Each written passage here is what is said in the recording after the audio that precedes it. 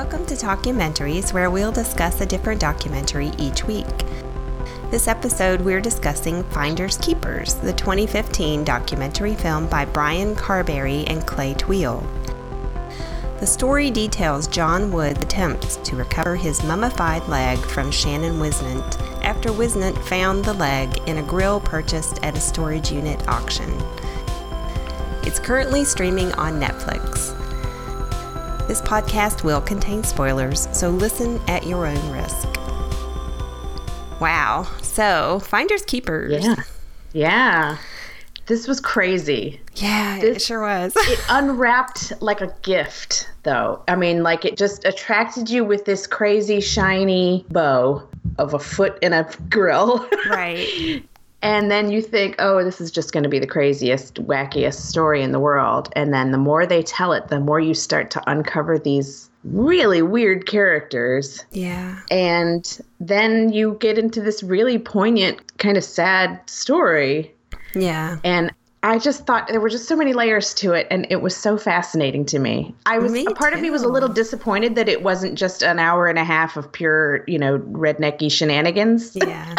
But that wouldn't have been an honest portrayal. I really appreciated that they went into the psyches of the people involved here. Me too. I was really surprised at how good this film was. I had never heard of it until I was just searching around for documentaries to put on our list. And it sounded interesting. You find a mummified leg on the grill and the original owner wants it back. Okay. Yeah. Sounds good. But the film itself I felt like it was filled with empathy. And it was never disrespectful. And like you said, as they delved into the backstories and we got to know the two main guys better, they both had really interesting stories. And it was just a really, really good film. Yeah. And a very interesting story. When I told my husband and daughter we were going to watch this, and I read them the summary on Netflix, I was like, wow, I can't wait to watch this. And I asked my husband if he wanted to watch it too. And he said, yeah, sure, I'm game. And I read the summary, and they both said, why would the guy not want to give the other guy's leg back? And I said, wait a minute.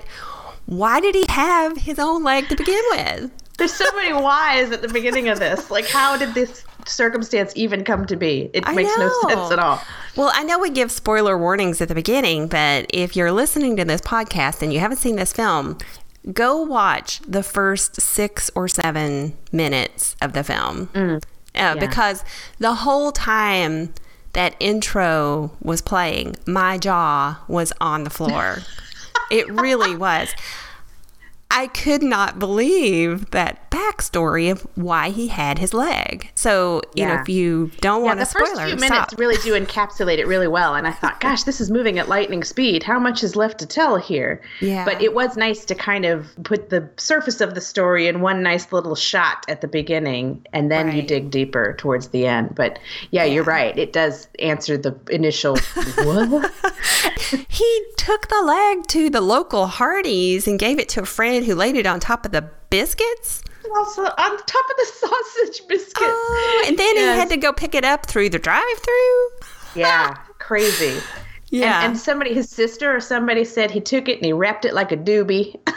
Took it to Hardee's. I thought, oh my God, this whole thing is just full of the way people tell a story. There is something in the South about the way people tell a story, the way it, I don't know, especially when you get these people who are just really gifted with the details and embellishing here and there. And and this is the craziest story a person could possibly tell. So there's no way not to just pull up your seat and, put your chin in your hands like, ooh, tell me more. Yeah. But, and John Wood, whose leg it originally was, he was a great storyteller. I loved his facial expressions, his expressions of exasperation, just his body language and the way he would tell the stories. I thought was really sweet. He seemed like a really good, genuine guy. Yes. Yeah. And Shannon Whisnant, the man who ended up becoming owner of the grill with the foot in it, was just a natural performer and just, was over the moon happy to have cameras on him for any reason at all. Yeah. And so he was fascinating to listen to, too. He really was. And although a little harder to empathize with at first. At first, yeah. And then you come to realize how he became the way he is, and you feel bad for him too. But so many little moments in this that just felt like perfect little hilarious sound bites. Right. And I think it's worth noting too that although they are from separate sides of the state, this occurs in North Carolina just as, I don't remember which number episode it was, but when we did Finding Miss Locklear. Right. And there was kind of a weird cast of characters in there, too. Exactly. So something about North Carolina. Yeah. If you're ever passing through, never know who you're going to meet. I mean, these are colorful characters, but they're not malicious in both stories. Yeah. But it reminded me a lot of that, of the kind of odd people you come across when you start, when you venture off the highway and get into these weird small communities, you know? The Hardys detail was just so strange. There was so much about it that was. But it all started with a plane crash. Mm-hmm. Yeah. And so John Wood was injured in this plane crash in which his father was killed. And this was a small plane. You know, this wasn't like a major commercial airline or anything. Right. It was a small plane. They were a pretty well-to-do family. So his foot was injured to the point where it needed to be amputated. And through that series of events, he got to keep his foot, talked them into letting him keep it, and then became hooked on the painkillers, you know, prescribed to him for his recovery. And that's how it ended up in a grill in a storage facility that, because of his addiction, didn't keep up the payments on. Yeah. And so Shannon Whisnant, the self-described flea market entrepreneur, just makes a habit of going and bidding on things. And there are people who just go to these storage facilities and pay a flat fee to get whatever surprise is inside. Exactly. And he got the surprise of a lifetime. Yeah. But one of the first things that was so funny to me about him was in that first few minutes when they're telling the story kind of quickly, he says, so I opened up the grill and he thought it was a piece of driftwood. I guess by that point it was dried and browned to the point where it looked like driftwood. And he picked it up and all this cholesterol went running down my arm. Yeah. Gross. Gross. What an odd way to pronounce cholesterol, first of all. And then second, why would you assume that's what it was? Yeah. Yuck. I know. Ooh, gross.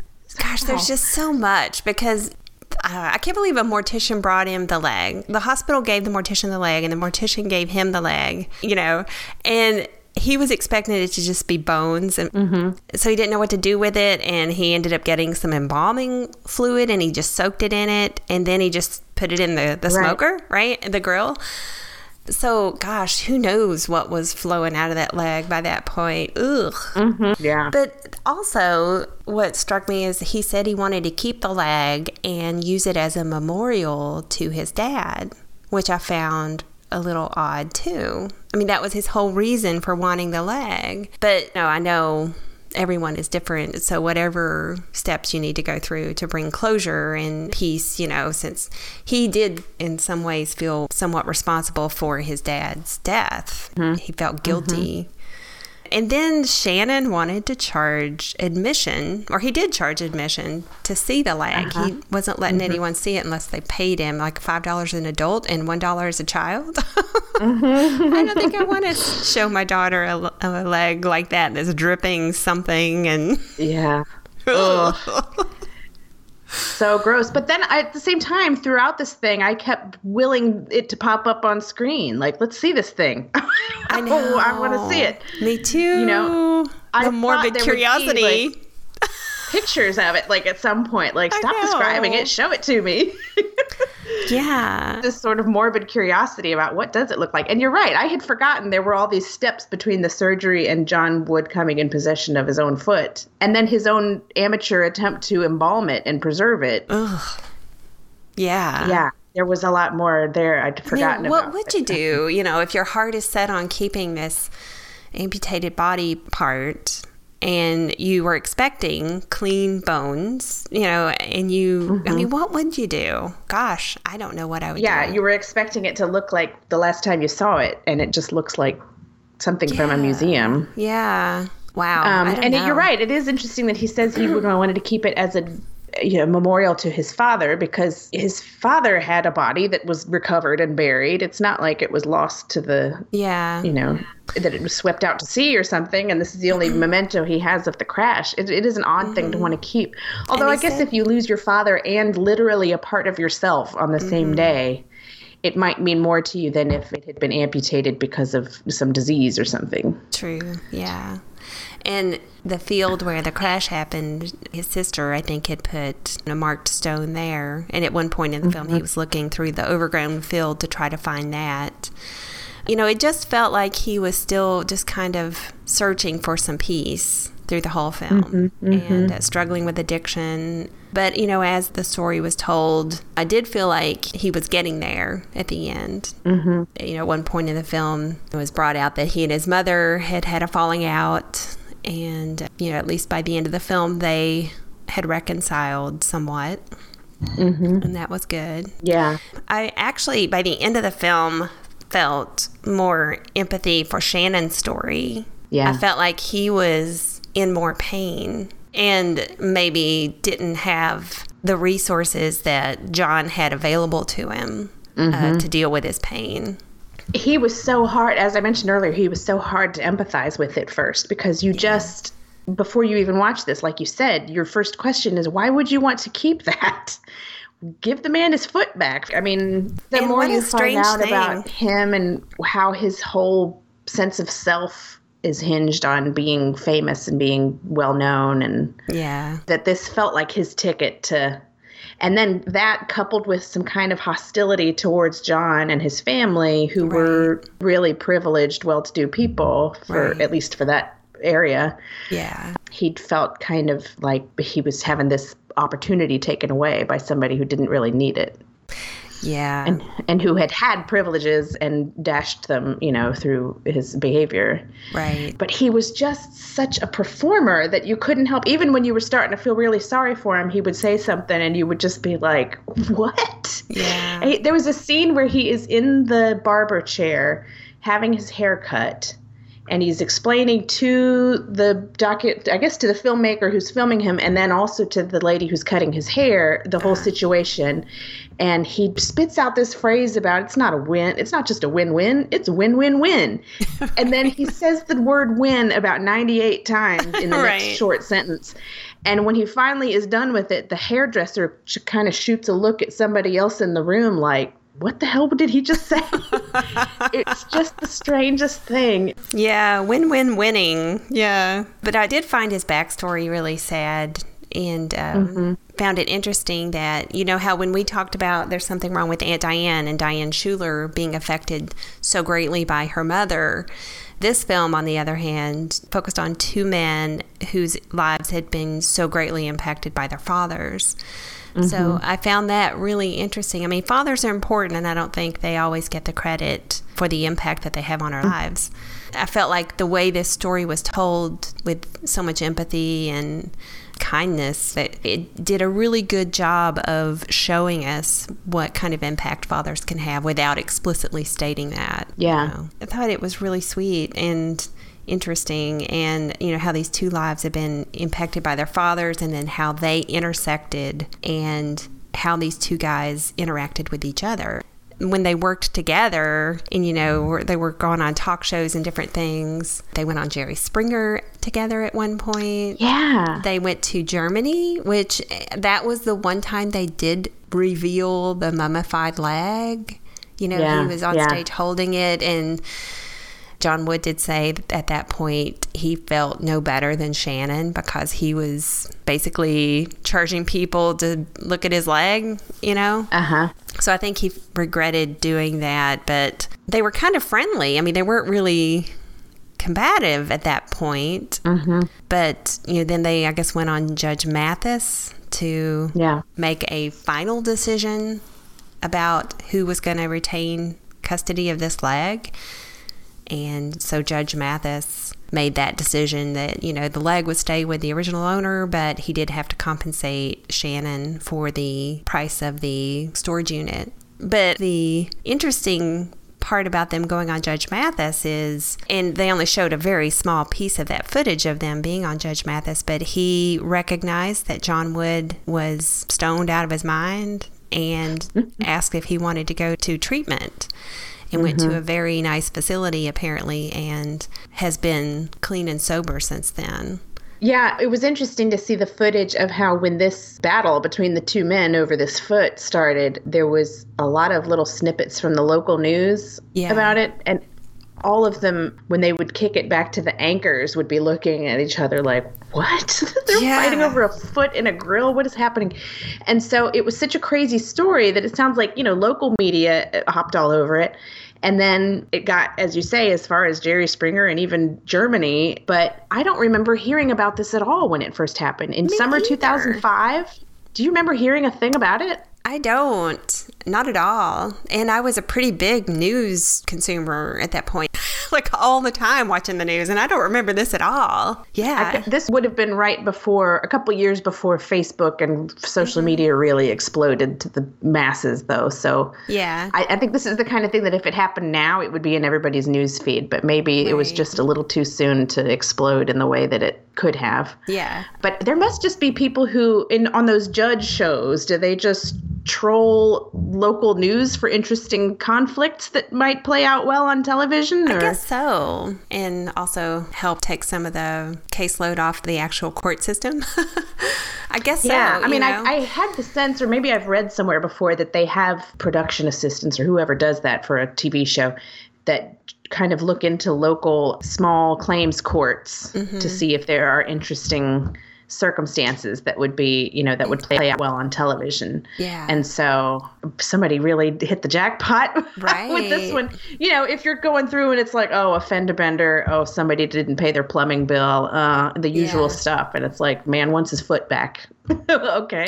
That's a keeper. Put a star next to that one. I know. Goodness. And I guess those shows are still on. I haven't watched any of those in a long time. I remember People's Court used to be on, and then there was Judge Judy, and then I don't pay any attention anymore, honestly. But I guess they're still I don't around. either. My mom used to love watching the People's Court. Yeah, when we I was used to a watch kid. it. Yeah. I know one of the hosts of one of my favorite podcasts, Throwing Shade, one of the hosts on there, Bryan, is obsessed with Judge Judy. So oh, really? So she's still on? Sometimes I guess she is. Or maybe he just watches it in syndication. I don't know. But he adores Judge Judy. So sometimes I get to hear about her from him. But I don't even know when any of them come on anymore. But maybe we should be paying closer attention if they're finding interesting things like this. Maybe. Yeah. Each one would be like a little mini documentary. Seriously. That's true. We could just do a podcast on Judge Judy episodes. Sweet. Spin-off. There was something interesting I was reading, just as a follow-up to things that happened after the documentary. There's a podcast called In the Mouth of Dorkness, and they had Shannon on for one of their episodes. And he said up front that he was not happy with how he was portrayed in the film. So, really? Yeah, he said, I disliked it from the first time I seen it, quote unquote. And then he went on to say it could have been 10 stars instead of 8.8. Oh, my. He felt like it was edited to make him not look as good as he could have looked. Therefore, he could have, I guess, gotten more publicity and fame out of the documentary. Now, see here, I thought the whole time he's finally finding the fame that he was after this whole time. Yeah. And he obviously didn't mind his fame being hinged on a mummified foot. So right. The other sad thing is that he suffered a fatal heart attack in November of 2016. He passed away. He died in November of last year. And John Wood is fairly active on Facebook. And in my Facebook stalkiness, I read some of his stuff last night. I don't know. He just seems like a good energy kind of guy. Even throughout the film, I didn't feel like he was malicious towards Shannon in any way. He just wanted his leg back and didn't really understand all the hoopla. Right. Yeah. But he had posted a tribute about Shannon just after his death. And so John Wood, he has two pages. One is his public figure page, and then another is his personal page. And they're both fairly open from all appearances. I'm not sure, he may have other hidden posts on his personal page, but he did also have a lot of public stuff on his personal page for those of us who enjoyed the documentary. On his public figure page, he did say, I only met Shannon one time outside of a press conference or a studio set, yet I feel as though we got to know each other quite well. After Finders Keepers release and after the fanfare subsided, I made a phone call to Shannon, not to make peace or cut a deal or start getting rich today, but to offer him the chance to get what was freely given to me, serenity, sobriety, and a chance to just laugh at what had, quote, perspired between us. 18 months passed, and Shannon and I chatted regularly. I would send him texts of crazy stuff I saw on my job at the landfill and some of the good junk I found, etc. Shannon would share stories of his past junk collections with me, and we dreamed about starting a new reality show. Quote, "It's not junky, it's funky," unquote. Over time, Shannon began to confide in me. Almost every conversation had a somber moment with him crying. I did my best to just listen. I had heard that cry before. It was very familiar. It was reminiscent of myself just a few years ago. I had a trained ear, so to speak. Most of the time, I could let him vent and then try and change the topic back to something humorous, and we would cry again with laughter, always ending on a happy note. He almost always told me that I was his only friend now, the only person that could give him a little light in a day of despair. With that, I ask, just how godly is this arrangement? Shannon's one-time arch-nemesis had become, in the end, his greatest confidant. Shannon and I will always be intertwined, and I admit, as I write this, I shed a tear of both sadness and joy. It's with mixed emotions that I bid farewell. R.I.P. Shannon Whisnant, a.k.a. Footman. So I thought that was really sweet and That's very beautiful. Telling. Yeah. But, I had that vibe watching the documentary, too, that they really didn't feel a lot of ill will towards each other. They both just had different ideas for this leg. Yeah. And you could sense, as it went on, you could sense a lot of sadness under all the bluster and performing of Shannon, that he was not a happy man. Right. But that's really sad that his life has ended, although I can't say it's surprising that it ended from a heart attack. He just seemed like he was so boiling over with, he just... Yeah, and he was overweight and smoked, at least on camera, he did. And he just seemed red all the time. You're right. And like you said, constantly frustrated and boiling over, Wow. And so John Wood is working at a landfill. He is.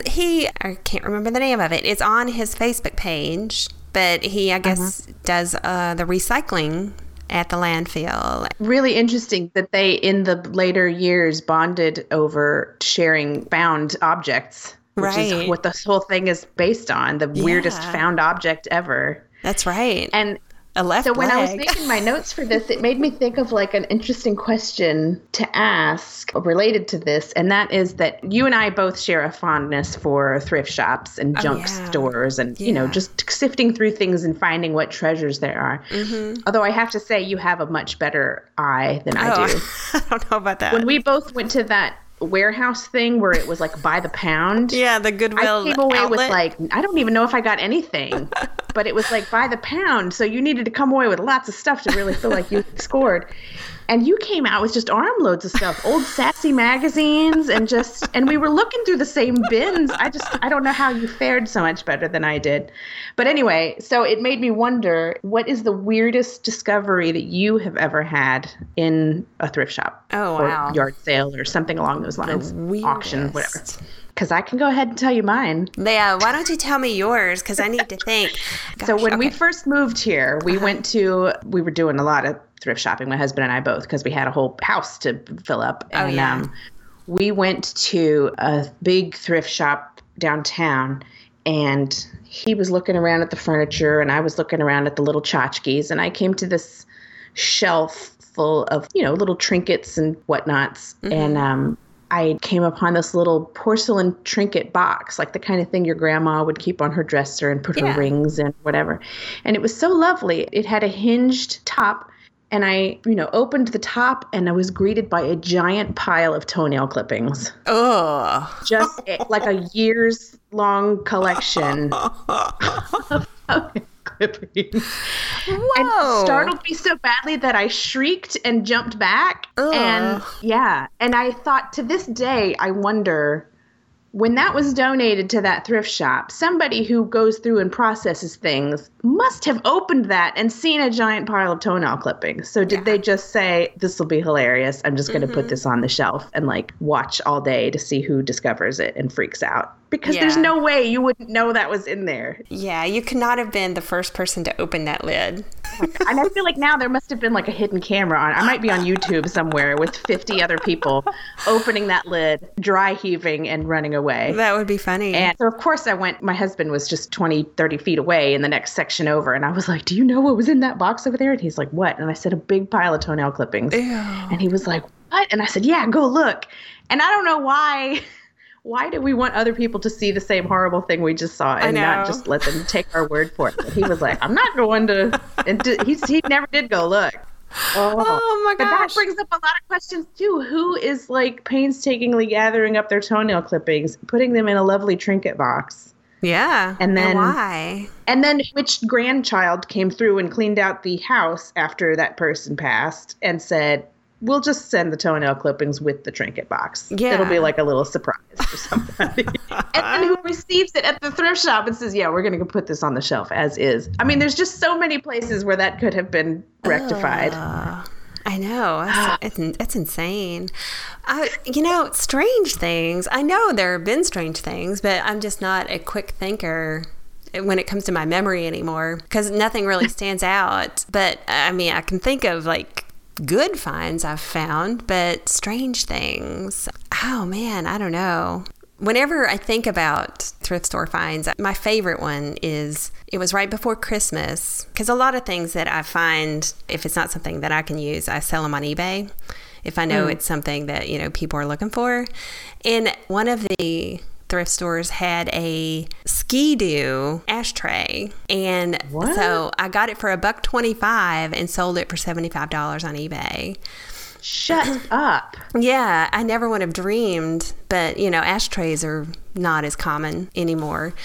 And this was a specific, Ski-Doo, which it sold for $75 on eBay. So I always think about that.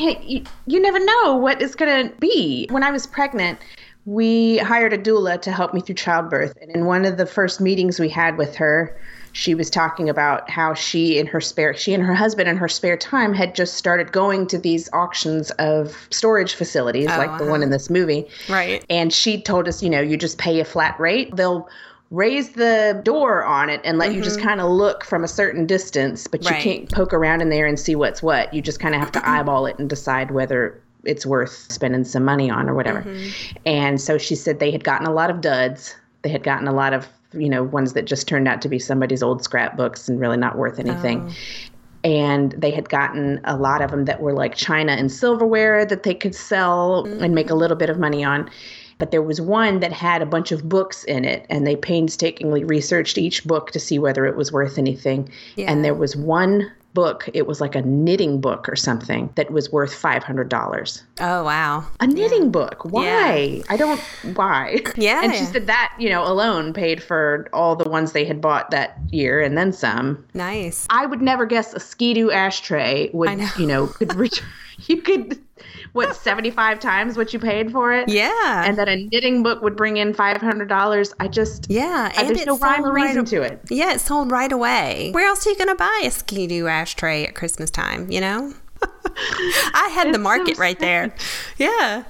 But you're right. Ashtrays alone are just really kind of an oddity now. When I see one in a thrift shop, more and more it seems like, oh, that's the kind of thing that's going to be to our kids like when we see old medicine bottles that say heroin on them or whatever. Right. It's just going to be such a strange moment in time. Yeah. Well, another thing that it was also at Christmas time, and I got it for, I think, like $3 or $4 at a thrift store, and it was in the box. It's a Cocoa Motion hot cocoa maker. And I sold that for $175 on Amazon. Why? They don't make them anymore. Apparently they're... Like if you have a stove or a microwave, you've got hot cocoa. You're good. It made really good hot cocoa. It's all these really specialized appliances I never understand. Somebody for our wedding gave us a quesadilla maker, and I'm like, we have a skillet. I don't. Yeah. And maybe it just makes really amazing quesadillas. I don't know. You're right. The single-use s'mores makers. What? People have been doing that with sticks and fire for ages. It works just fine. Yeah, I'm not big on the single-use things either. You've got loads of storage space and... oh, well. Okay, so I have another question for you. Okay. If your foot were amputated, would any part of you want to keep it? Do you feel like you identified a little bit with wanting to hang on to it? Really? Not at all? No. Well, I'm a double amputee already, That's true. True. I had a double mastectomy, and no part of me wanted to ever even know what happened to those body parts, Yeah. To your question, I think a foot serves such a critical role in your life. I still don't think I would want to keep it. I've never heard of anyone else ever even asking to keep it. I don't know if does that happen? Yeah. I don't know how often it happens, but I feel like this has more to do with my interest in weird, gory things. Yeah. Not gory, but like medical kind of things than any inherent interest in my foot. Yeah. But I feel like I would at least want to see it. Okay. I feel like I would at least want to just look at it. Yeah. Because like the same kind of impulse that made me want to go to the Mutter Museum in Philadelphia. Have you ever seen pictures from that? It's just medical oddities, things they've removed from people. And it's just interesting. So I think it has more to do with that weird part of my brain than any real interest in my foot. Yeah. But I also will say that I did have, after giving birth, I really wanted to see my placenta. Did you? And I'm not one of those people who like wanted to bring it home and like make art out of it or put it under a tree or whatever. I didn't have any interest in keeping it. I just wanted to look at it. And I can't explain why. You didn't want to go home and like eat it in soup or anything? No, I did not have any recipes handy. I didn't want to just drop it in the crock pot. A placenta smoothie. No, I don't understand any of the keeping it and eating it stuff, but I really felt like I wanted to see it. And it was, I feel like this is gross, but I feel like it's the same impulse that like when you blow your nose, you just take a quick look to make sure it's not bloody or right moving or, it just like I felt like it came out of me. I need to at least see it. Okay. And so I don't know. So I got to look at it, and she was like, "This is what it looks like," and it was stained a weird color because my son pooped in utero, which is like his first act of because kids are so gross. He was gross before he was even born. So she was like, "It's not usually this color, but this is what it looks like," and I just kind of eyeballed it, like, "Okay, yeah, all right, we'll take it away." Yeah. I didn't think that was a weird thing to ask for until the nurse looked at me like, why? No, Maybe she thought I was going to say I want to take it home and make soup out of it. I don't know. But I think if I had more of a normal childbirth, I may have asked for something similar and been more curious. I was really sick and had an emergency C-section. And I remember I was, of course, awake. But I remember the doctor apologizing to my husband for all the blood. Oh, my word. Apparently, it was just like ponds of blood on the floor. Oh, my gosh. Was your husband getting queasy about it? Or slip-sliding levels of blood. Like a horror movie. And I was throwing up. I couldn't stop throwing up. And oh, my God. So I wasn't really in the mood to see anything extra. Well, you know what? I think maybe because my son was born not in a little bit of distress, not, major distress. He just wasn't breathing properly because of that pooping in utero. Right. He had inhaled some and so gross. But so they had to swoop him away and suction him out and all that stuff. So I didn't get to eyeball him and, coo over how cute he was when he first came out. So I guess maybe the placenta was like the next best thing. Yeah. My lizard brain was like, we should be inspecting something right now. Just, ask for whatever they can show you. Yeah. Aw. Well, did you bleed a lot during the C-section did they mention anything about your red hair being correlated to bleeding a lot during surgery? No. Because when I was in labor, there was this flurry of activity around me when we finally went to the hospital. People were hooking things up and asking all kinds of questions. And the nurse asked me, "Are you a natural redhead?" because my hair was kind of auburny at the time. And I thought, well, that's a really weird question to ask me during a contraction. And I said, no. I said, no, I think I haven't seen it in years, but I think it's brown. This is all Clairol. Oh. And she said, oh, okay, I have to ask because sometimes natural redheads are more sensitive to pain and more apt to bleed. Interesting. A lot. So if we had to, do a C-section or something, and, or if you continued without an epidural, we would know why you were in so much pain. Wow. And I had no idea that those two things were correlated. I never heard that. I have heard redheads could be more sensitive to pain. I personally am not that sensitive to pain. I have a pretty high pain threshold, but yeah, I don't know why there was so much blood. I was kind of out of it. I have no idea, honestly. It's just your daughter making an entrance. I guess. And it was just kind of memorable. Yeah. But I was just happy to have her out and healthy at that point. So yeah, I could throw up. It didn't matter, So what's a little barfing? Exactly. We're all healthy. Yeah. Might as well kickstart that post-baby weight loss, right? Well, I'm still working on that. Yeah. And she's 10. Oh, gosh. So I guess in summary there, you didn't mummify your placenta, right? No. Didn't have any desire to bring it home or put it in a grill or keep it in storage, but I really did want to look at it. And I do think it's partially my inherent weirdness about seeing medical things, and partially I didn't have the baby to eyeball right at the moment. So I just thought, well, maybe I should be inspecting something, make sure there's no outward sign of trouble there. Like I knew what I was looking at. I wouldn't. Yeah.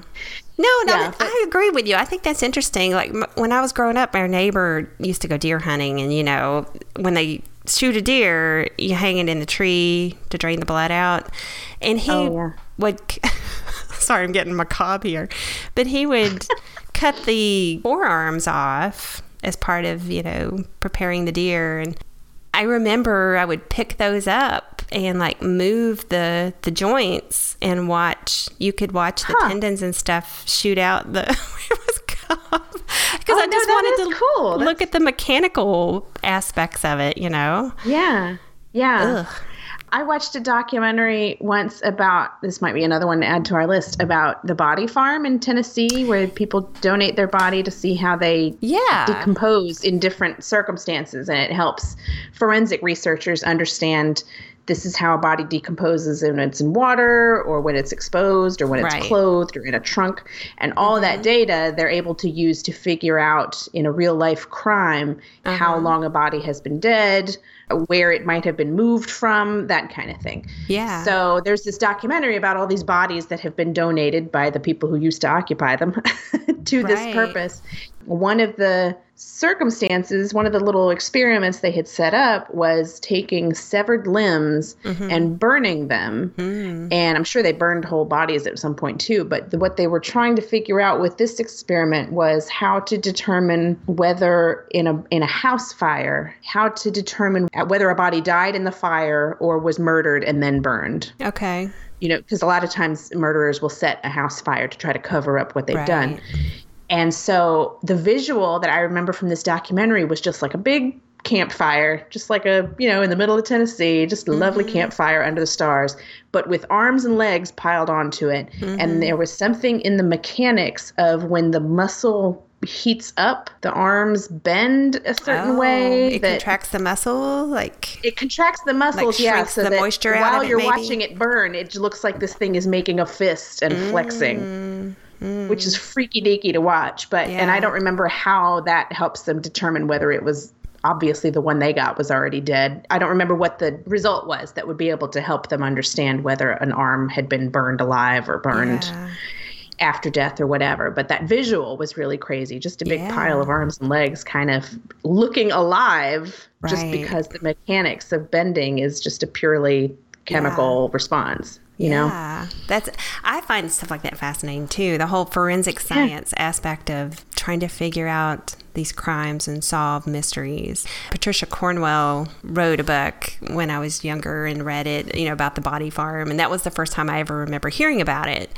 And I've always thought it was very fascinating. And some podcast that I listened to talked about it recently too. And I don't remember which one it was.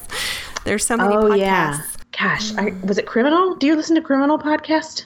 Yes. I think it was Criminal. I think it was Criminal. There was something about she had to put little booties on to walk around, and that she thought it was to protect the area from anything she might bring in. And he said, no, it's to keep you from getting blood and guts in the minivan when you get back in. Yeah. Like, oh, okay, gross. Yeah. And that one was in California, part of that right? podcast where she was like, this isn't so bad. And then they turned a corner and she was like, oh. My dad threatened for a long time. I mean, he thought it was a great idea. And it really, in theory, is a great idea. He thought this would be a great thing to do with my body after I'm dead. Mm-hmm. And my mother was like, hell no. She did not like the idea at all.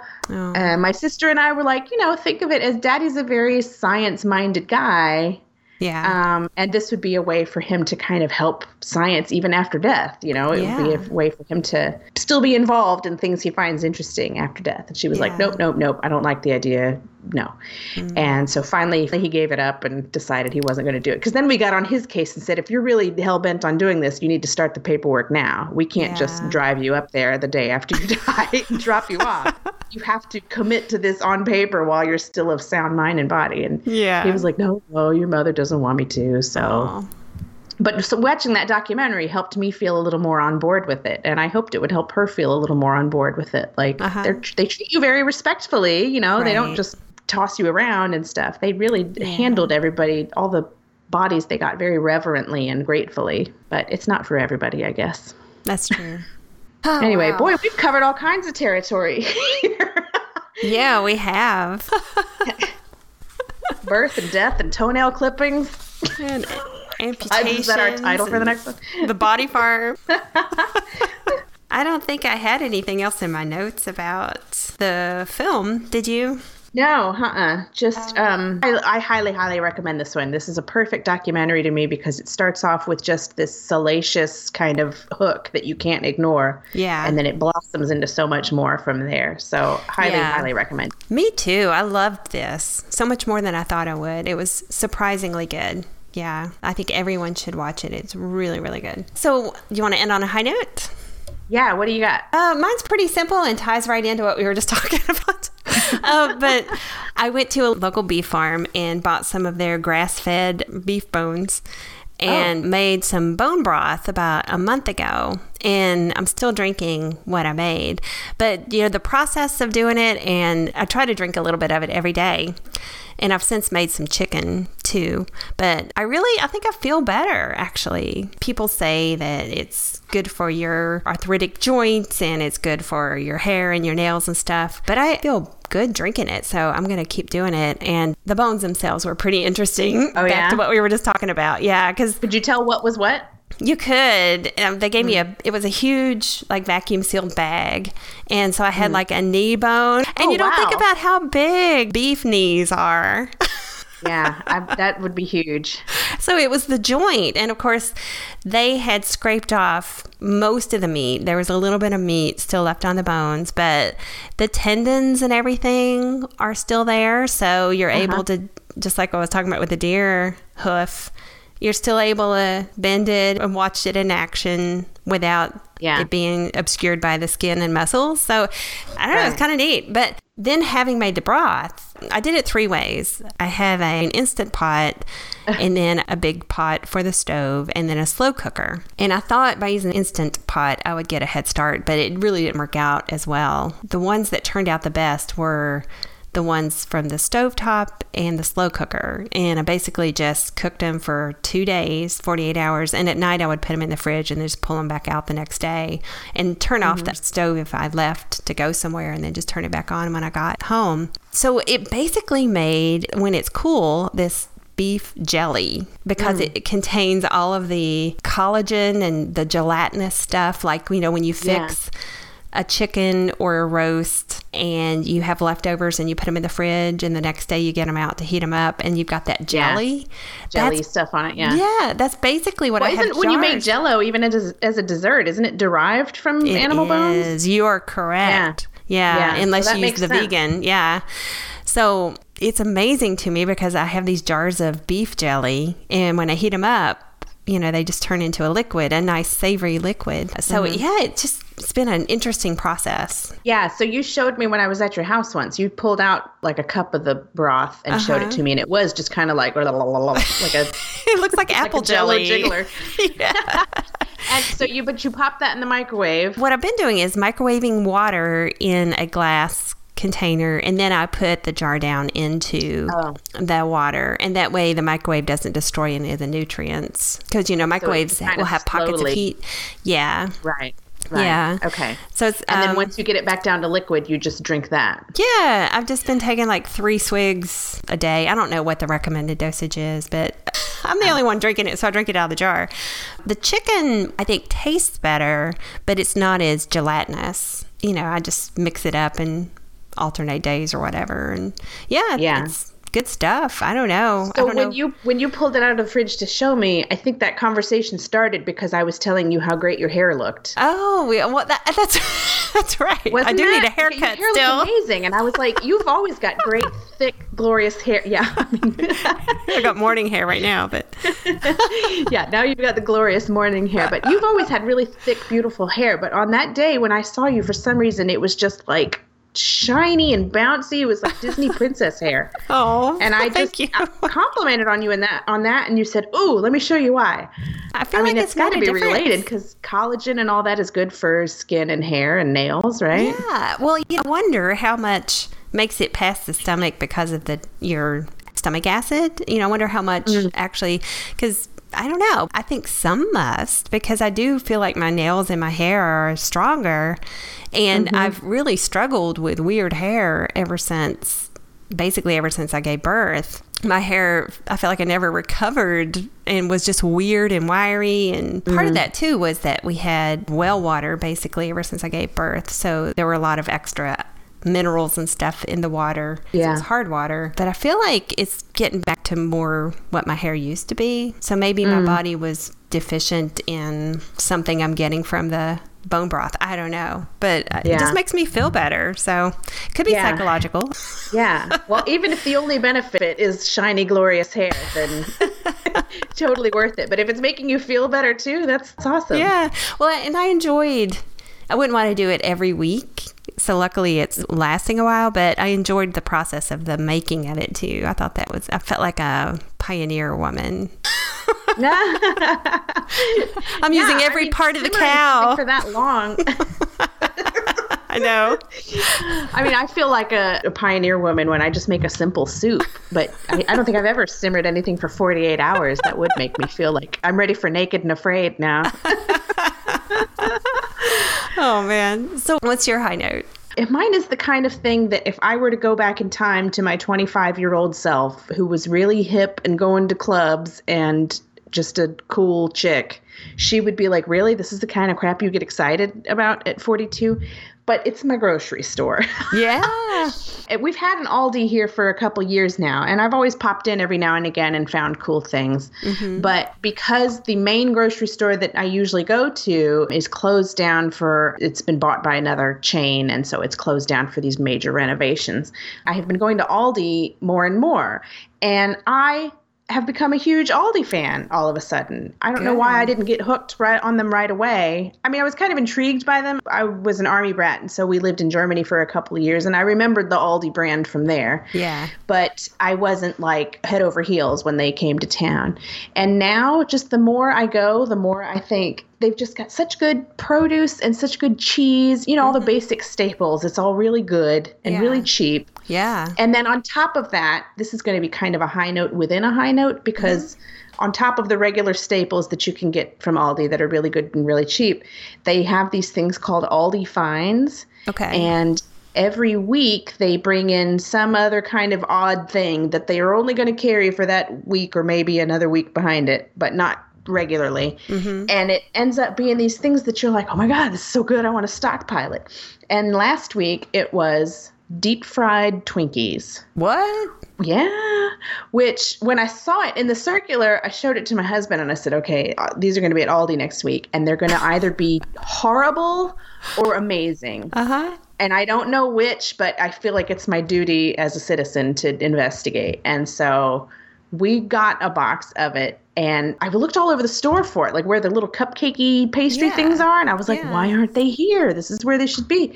They were in frozen food. Oh. And so they come frozen, and you pop them in the oven for like 6 minutes at 350 or something, just to kind of bring it to a normal room temperature. Yeah. And then when they come out of the oven, they've got the deep frying gives them kind of a satisfying crispness to the outside. Okay. You know how Twinkies are usually just kind of spongy and weird?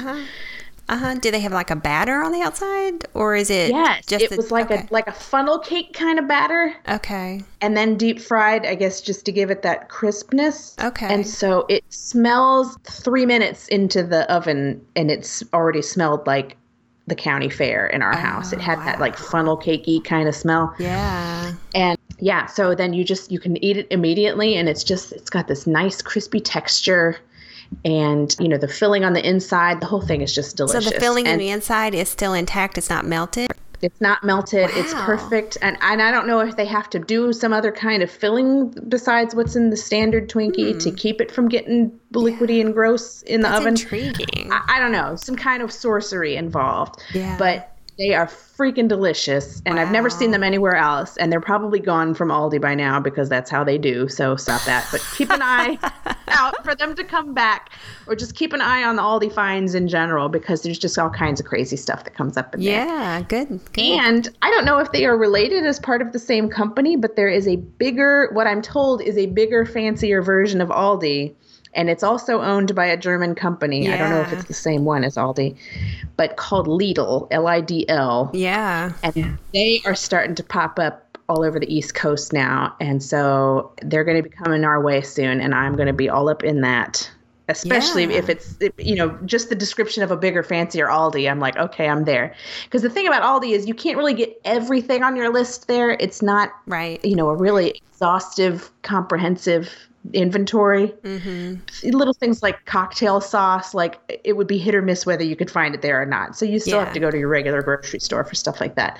But Lidl sounds like it will be big enough to really contain everything your heart desires. Yeah. And they just announced a couple of weeks ago that Heidi Klum is going to have a fashion line at Lidl. Wow, I hadn't heard that. Yeah, so it might be one-stop shopping for every cool thing you could possibly want. And my 25-year-old self would probably be on board with a Heidi Klum fashion line, especially if it's cheapity cheap. You know, it's hard not to get excited. I don't care what age you are. It's hard not to get excited about all the big grocery store changes that are coming in our area. I know. Why am I geeking out so hard over... Like, it's not just you. Everywhere I go, that's what we talk about. It doesn't seem to matter who I'm talking to. We talk about the opening dates have been announced, and have you seen the construction over on that road? Yeah. And one of my friends with Wegmans like 2 years ago.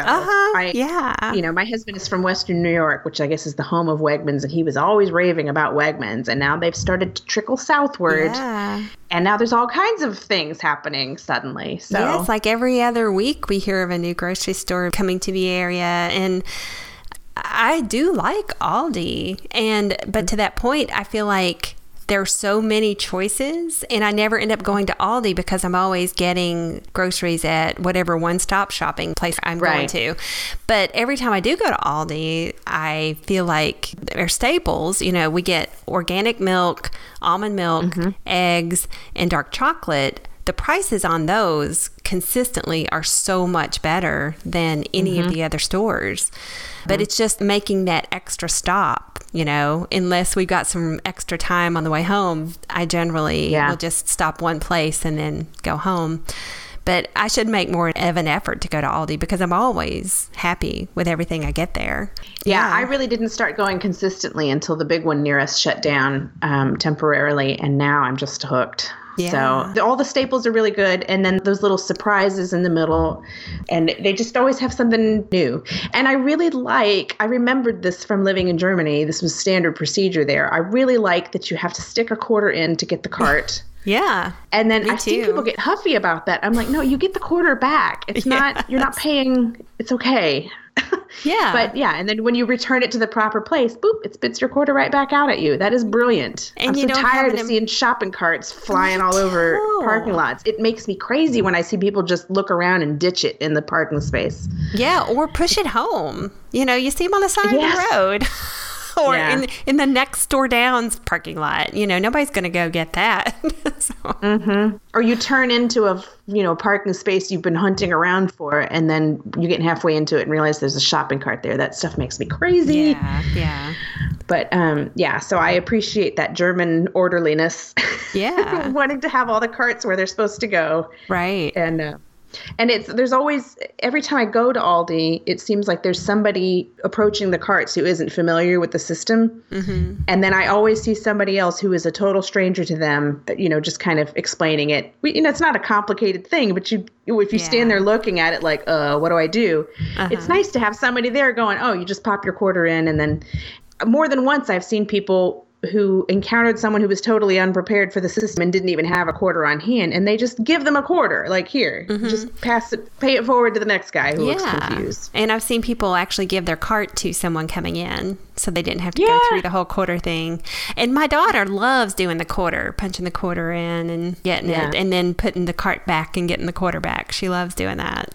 Yeah, and I've seen on Etsy, there are people who make little stitched keychains that say Aldi on them, and they have a little notch for your quarter to go in. Oh, wow. Isn't that the cutest? I thought you were going to say it was like the exact same diameter and thickness as a quarter that they made, so you don't have to use a real quarter. Oh my God, that's brilliant. That is brilliant, because it would be just enough to pop that little thing out of there. Yeah, an Aldi coin. Oh, except that when you go through the line, you end up swapping carts with the cashier. Oh. Because they kind of scan your stuff and drop it in a cart, but you wouldn't necessarily have to. You wouldn't have to, yeah. Brilliant. Oh my God. Write that down. You could charge people, I don't know, $9.99 for a fake quarter. But it could be cute and have a little bird on it. See? Put a bird on it. It's art. Oh my God. That's brilliant. Funny. No, this is just like a little keychain to keep it. Because I always have like a little tray full of coins in my car, but if you get all the way to the cart before you realize, crap, then it's nice to have it on the keychain right there with you. That is smart. Yeah. And it's gotten me into a good habit of keeping my bags with me too. I had started to develop that habit a while back, but I was the queen of forgetting until I had a cart full of stuff and then going, oh man, now I have to squirrel this away somewhere and run out to get my bags. Yeah. I always remember my bags at Aldi. It just goes hand in hand with the quarter for me now somehow. Yeah. Yeah, that's good. Good. All right. Well, I'll have to go there more often. Today's episode of Dorky Things You Will Enjoy in Your 40s. All right. Well, I think that's a wrap for this week. Thank you for listening. And if you haven't already, please check out our Facebook page at facebook.com/talkumentaries and shoot us an email. We'd love to hear from you at talkumentaries@gmail.com. See you next week. Bye. Bye.